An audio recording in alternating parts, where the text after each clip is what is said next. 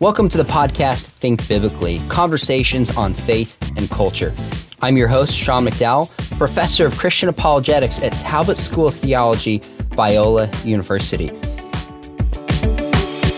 Today we're joined by a friend of mine, the author of a really unique new book that covers a topic we have not covered yet on this podcast. Jonathan McKee is the president of the Source for Youth Ministry, and to be honest, really my go-to person when I want to know what's going on in the world of culture, in particular as it affects young people. Jonathan McKee is the author of a book, The Bullying Breakthrough, which we're going to talk about today. Jonathan, thanks for joining us. Hey, man. Thanks for having me. My privilege, honestly. So besides being a youth culture expert, and you pump out books all the time, I don't know how you do it. Tell me the story of why you wrote The Bullying Breakthrough in particular.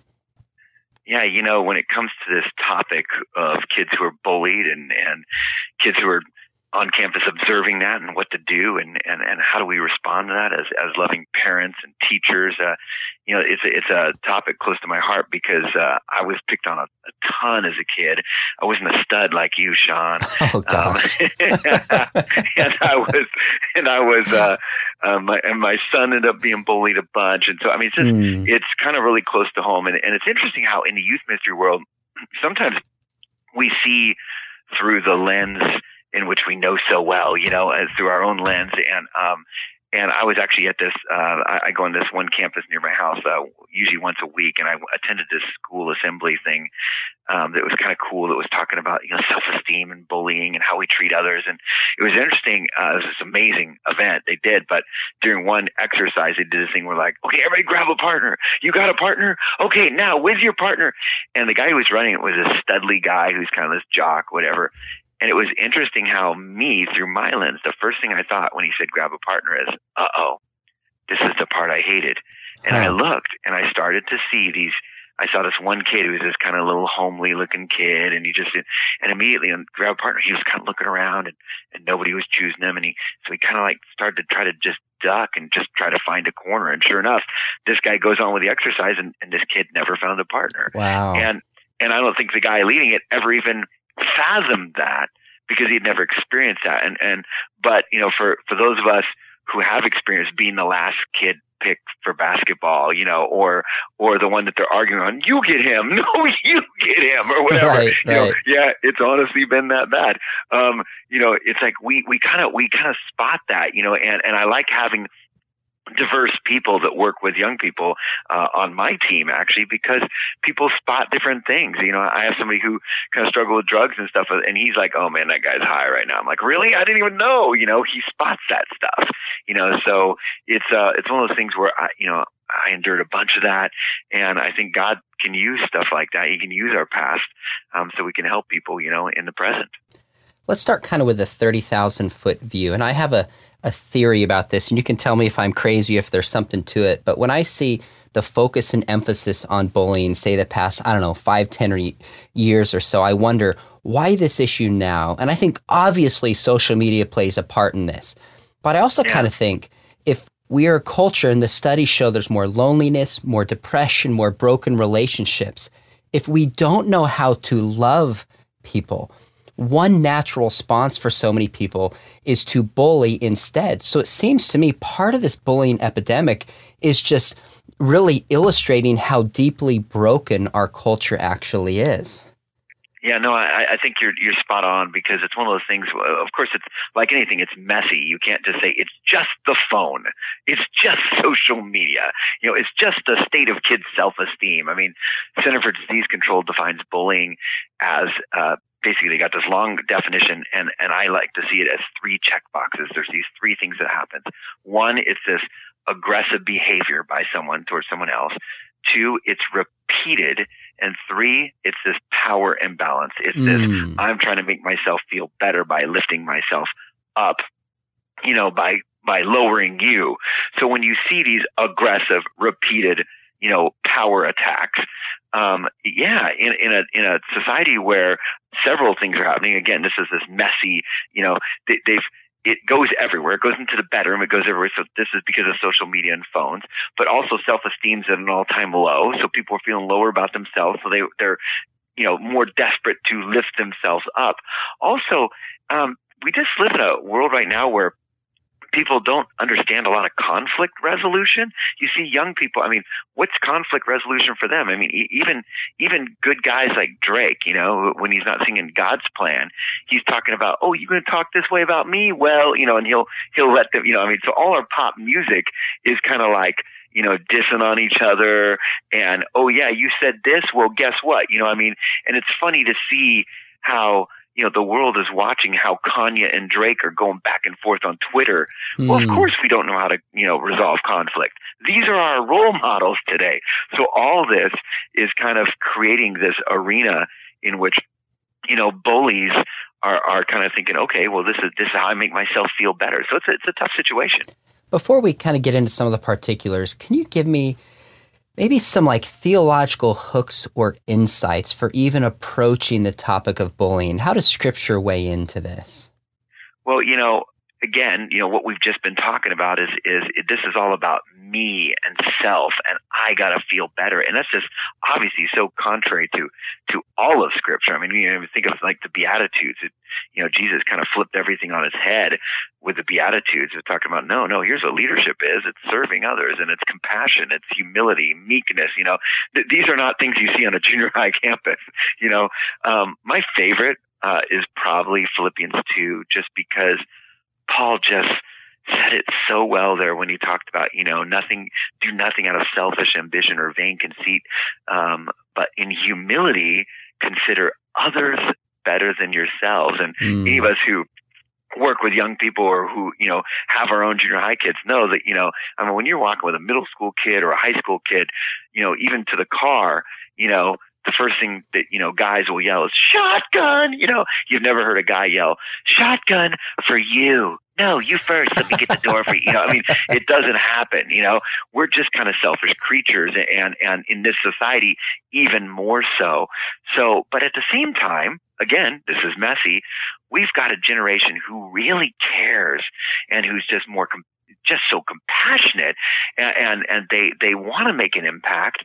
And so it's neat how we can kind of, when we show them the truth of God's word and expose it to them, and they start to read, hey, wow, I could be like Jesus. I could do this.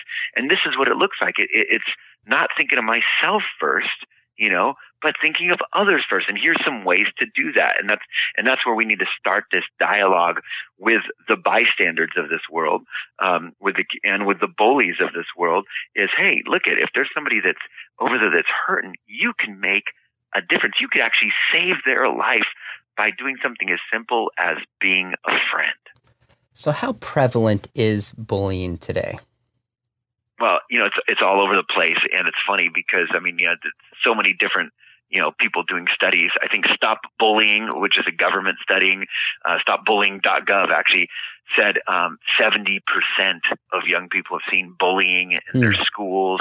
And the interesting thing is 70% of school staff have seen it.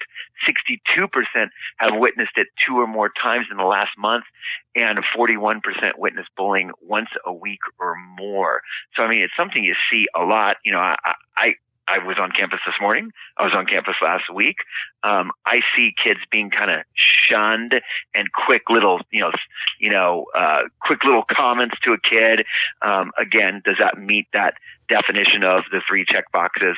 Aggressive, repeated, unless I'm there 24/7 seeing it, I don't know, but I've definitely seen a lot of that mean-spirited stuff, which leaves one kid out. I saw this kid by himself over with a soccer ball, just kicking it against his backstop by himself, kind of this lonely kid, while the other kids were all ignoring him. So we definitely see a ton of this out there. And of course, cyberbullying has taken it to a brand new level.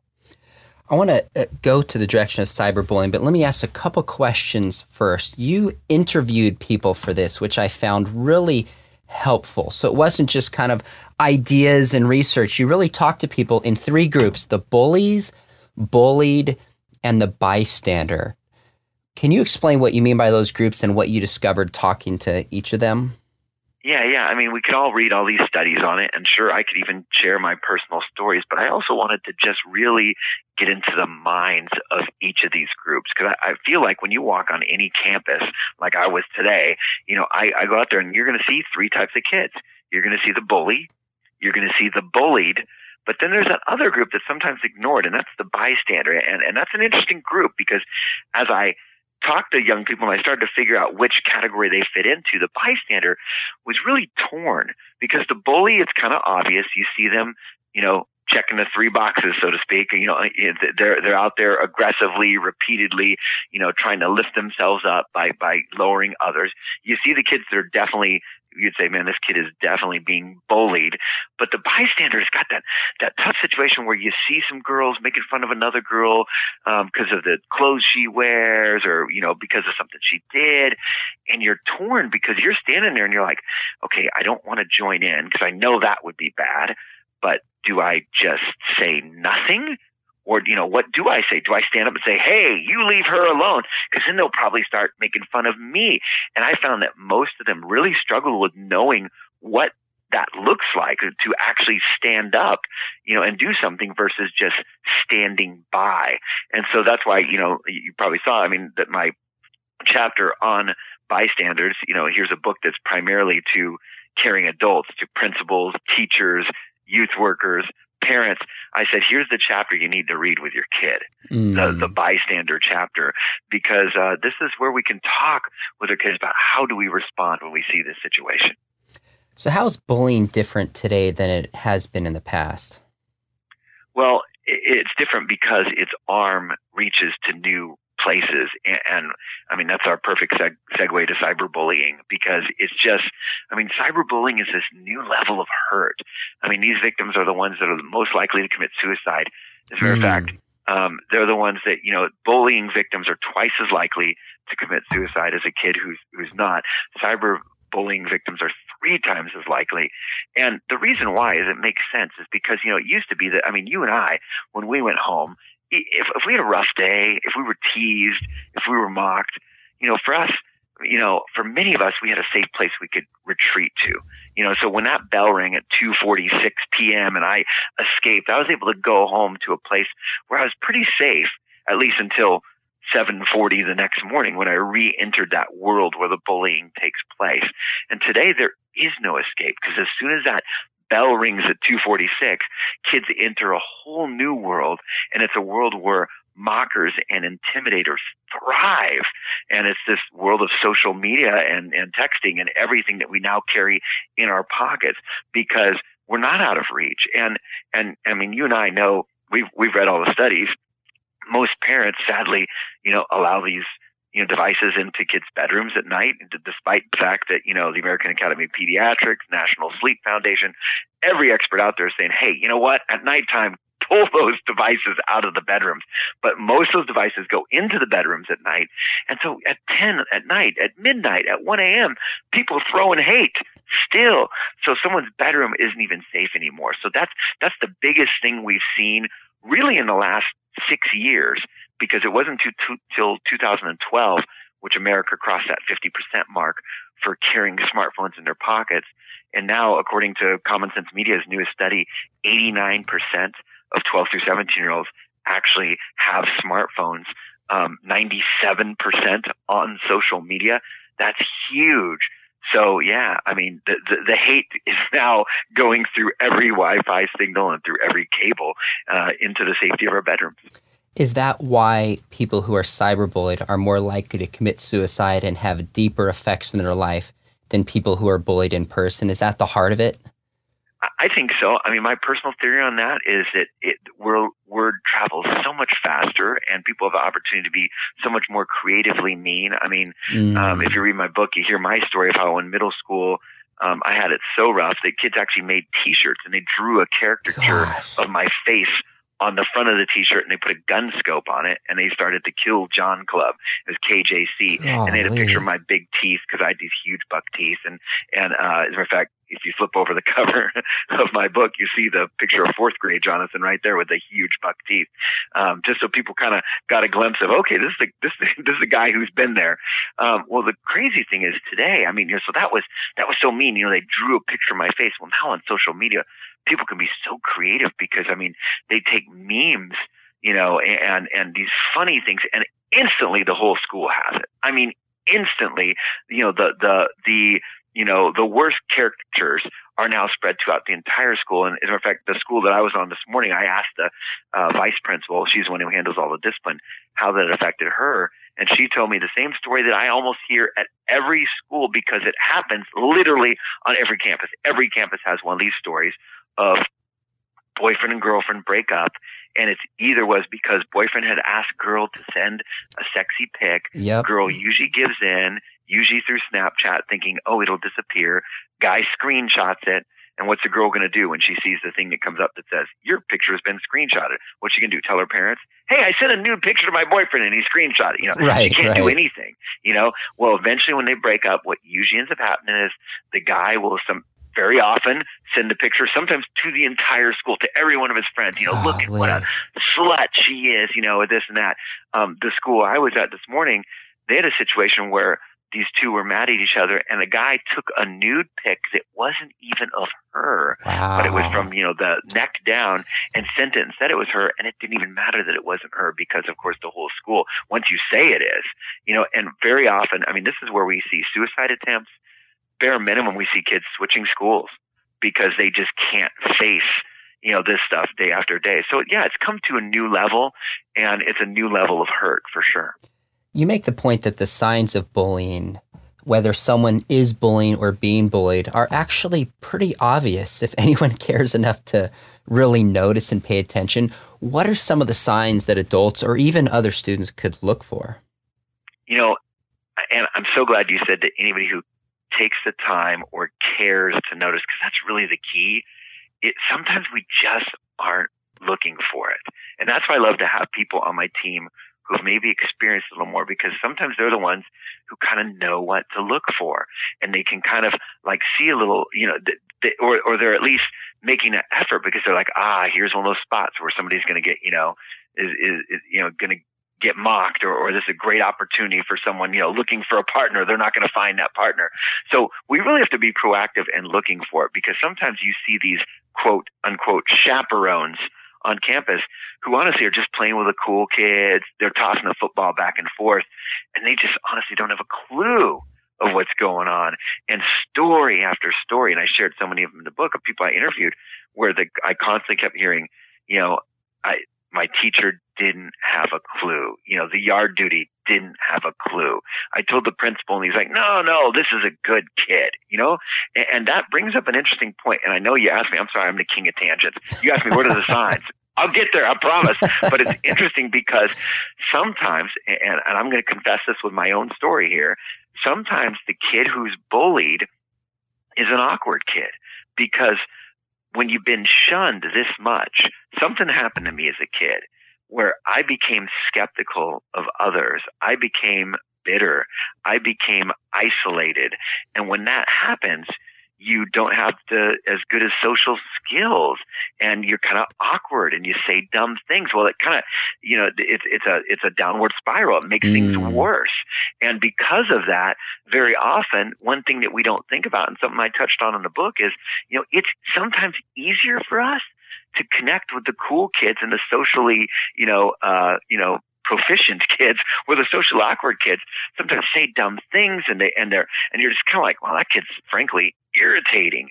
And so sometimes those kids get kind of left out, and we don't notice them. But yes, we as loving parents, we as teachers, we as principals, and as a school administration need to answer your question, notice some of these signs, of which the biggest that we could recognize, in our kids are probably low self-esteem.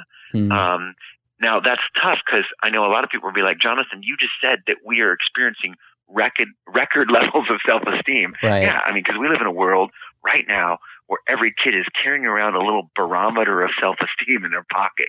They've got this device that tells them exactly how many friends they have and exactly how popular each of their posts went or didn't go. And you can always find somebody whose posts are doing way better than yours. So yeah, self-esteem's super low. But I think particularly if you're a parent and you start to notice maybe your kid verbalizing some of these insecurities more and more, and they're saying things. It might be a mom who's, hey, why don't you wear these shorts to a daughter? No, I look fat in those. Well, where did she hear that? Now, yes, this could be because she follows, every Kardashian and Jenner and beautiful person out there who's perfect. And she realizes I don't have the perfect thigh gap and, all the stuff that's out there. But sometimes they hear this stuff. And if all of a sudden you notice this change in them where all of a sudden they're verbalizing insecurities, what was that? Do you see a change in friend groups? Hey, do you want to hang out with Maddie? Do you want to hang out with Brian? Oh, no, I don't really hang out with Brian anymore. Look for these. Do you see them avoiding school, declining grades? If you attend their sports or you attend their event, do you ever hear some teasing from others? I remember going to school with my son at this event. I started to hear some stuff. And of course, my ears are perked for that kind of stuff. Yeah. So I recognize that my wife, a cheerleader, didn't hear it at all. She's like, what? I'm like, no, look what that kid just did over there, and then she was tuned into it immediately. So, but this is the kind of stuff where, and again, don't freak out. You hear something like, hey, if you see a change in eating habits, your kid might be being bullied. Well, don't freak out. Don't overreact. I mean, if your son, maybe your son just ate an entire bag of Doritos on the way home from school, and that's why he's not eating his carrots that you laid out for him, so don't freak out. But if you start to notice several of these things, then that's when we just need to tune in and pay attention. And that's where we as parents really need to step up. And the key thing we can do more than anything else is not freak out, because every single kid who had been bullied that I interviewed him, the thing they kept saying is, I didn't want to tell anybody because I knew it would only get worse. I knew they'd only freak out. I knew, because they knew that mom would be like, what? I'm going to call his parents right now, Right. And I heard story after story of these kids who would literally come out of the principal's office where the principal's like, okay, are you friends now? All right, shake hands, and they'd walk out and the other kids would be like, all right, you think that was smart, huh? Well, we're going to get you later. Literally in the bathroom right afterwards. And so most kids are like, don't want to share because we become the fixer. We want to fix it right then. And honestly, we need to start thinking about every professional counselor out there. They don't start with the fix. They start with empathy. They start with listening. And our kid who's alone, who's hurting, who feels like nobody understands, nobody cares, they don't need a fix right then. And eventually we can get to it. There's things we can do. But the first thing we need to do is just listen and say, wow, I'm so glad you told me. Thank you for sharing. You must have felt so alone. And just give them a friend. Give them someone who listens and understands. That's what we need to do more than anything else. That's where it starts. That's such good advice. And it's biblical. Like Romans 12:15 talks about, be happy with those who are happy and be sad with those who are sad. Showing empathy is a Christian response to all kinds of pain, and in particular to bullying. So that's wonderful advice. Let me ask you a question that comes up in the media a lot is, what's the connection between school shootings and bullying? Yeah, there's a lot of debate about this, and I will use the word messy again, because if you were to say school shooting is because of bullying, as a guy who's spent, literally over 100 hours studying this stuff and experienced it, and as a kid who wanted to take a gun to school and shoot 3 kids in the face. Wow. I mean, I tell you, man, if I had access to a gun back then, by God's grace, I didn't. Bullying is definitely a significant contributing factor, but it's not the only factor. I mean, most of the studies out there will talk about how bullying is one of those, contributing factors, but mental illness very often is, and home life. But you see these exceptions out there, and Columbine obviously is one that a lot of people are familiar with. And when you look at something like Columbine, where you have, Eric Harris and Dylan Klebold, who I spent a lot of time studying, in that one book I wrote about a school shooting, highlight, really was trying to get into the mind. Well, Eric Harris, I think, had some mental illness. I think he had some issues. I think he also had some home life issues. And he definitely had bullying, because you can actually go online and Google Columbine bullying on video. And you can see the white hats, the jocks walking around that campus. And I have a friend who was a youth pastor in Columbine during it, and he talks about, he knew some of those kids, and I won't mention some of the names. I know the names of some of the kids, and that's why when, Klebold and Harris walked in, they're like, anybody with a white hat, stand up. That's what they said. They were after the white hats. They were after these bullies. And I'm almost insulted when I hear some of these experts who haven't been bullied, who don't know what it's like, when they say, no, it wasn't that. It was mental illness. I got two words for you. Dylan Klebold. Yeah, that's Eric Harris's friend, one of the Columbine shooters. And guess what? He wasn't mentally ill. He went, shopping for colleges with his parents the weekend before, had a great home life, stable kid. Everybody who knew him said that, but bullied significantly and made friends with this kid, Eric Harris. So it's interesting how much you see this. And we saw kids, the stabbing kid, Alex Hreibel, who brought the knife to school and slashed like 17 different people. Huge. Bullying was a huge factor. And I think mental illness was a factor there too. So it's this messy thing. But let me tell you something. When kids had my face on the front of a t-shirt, and I sat there, and every day a kid walked by, hit me in the back of the neck, knocked my books off the table, I wanted to kill him. I'm just telling you straight up. I was mentally unstable at that point, because I think I would have. I had dreams about it. I still will wake up in a sweat and have this one kid's face, and my wife knows the kid's name, and she'll be like, oh, you having and she says his name, dream again. She knows. And I've actually gone to a little bit of counseling. Wow. And some of this has opened up. It's affected my marriage. It's affected my relationship with others, my skepticism towards others. It's a significant factor in school shootings, and we need to pay attention to this, because very often we ignore this, and this is one of the repercussions that can happen.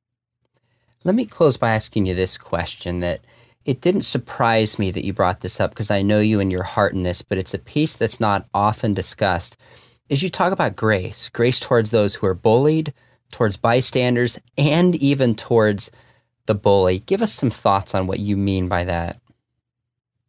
Yeah, it's one of those things where, again, I love to bring, not just young people, but all of us back to Scripture. I love to bring us back to the grace that God's extended to us. I think it's no accident that when Paul lays out in this amazing letter to the people of Philippi, and in Philippians 2, where he says this,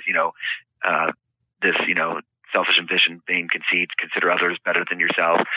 Do nothing out of selfish ambition and vain conceit, but consider others better than yourselves. Do not look out for your own interests, but the interests of others. Then he goes on to say, like Christ did. And he goes, as a matter of fact, Christ, and he starts going in and talking about what Christ did, because Christ models this. Christ's last act was, all this hate towards him. And what's he do? He turns around and he lays down his life for them. And so this is one of those things where, luckily, we're following a Savior who modeled this and exemplified this, and who went through this. And for us, we can say, hey, you know what? And think about how much of his teaching, Sermon on the Mount, loving those hard to love. How many times did he say, things about like, hey, it's easy to love someone who's easy, who's nice to you. How about those who are hard to you, and so he constantly talked about this. And this is one of those things where, there's going to be times where we go, well, I might risk my reputation. I might risk my safety.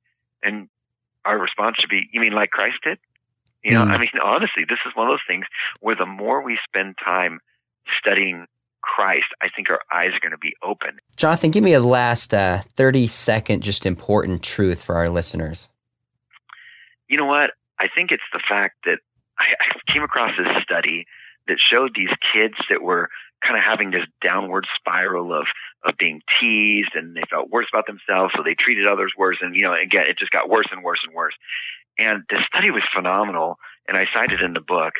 it showed that those students who were experiencing this downward spiral, who had just one friend, now think about this, one friend made the difference in a kid's life from continuing down that downward spiral, or being able to have someone that they could just dialogue with, spend time with, someone that just made them feel like, hey, I'm not completely alone in this.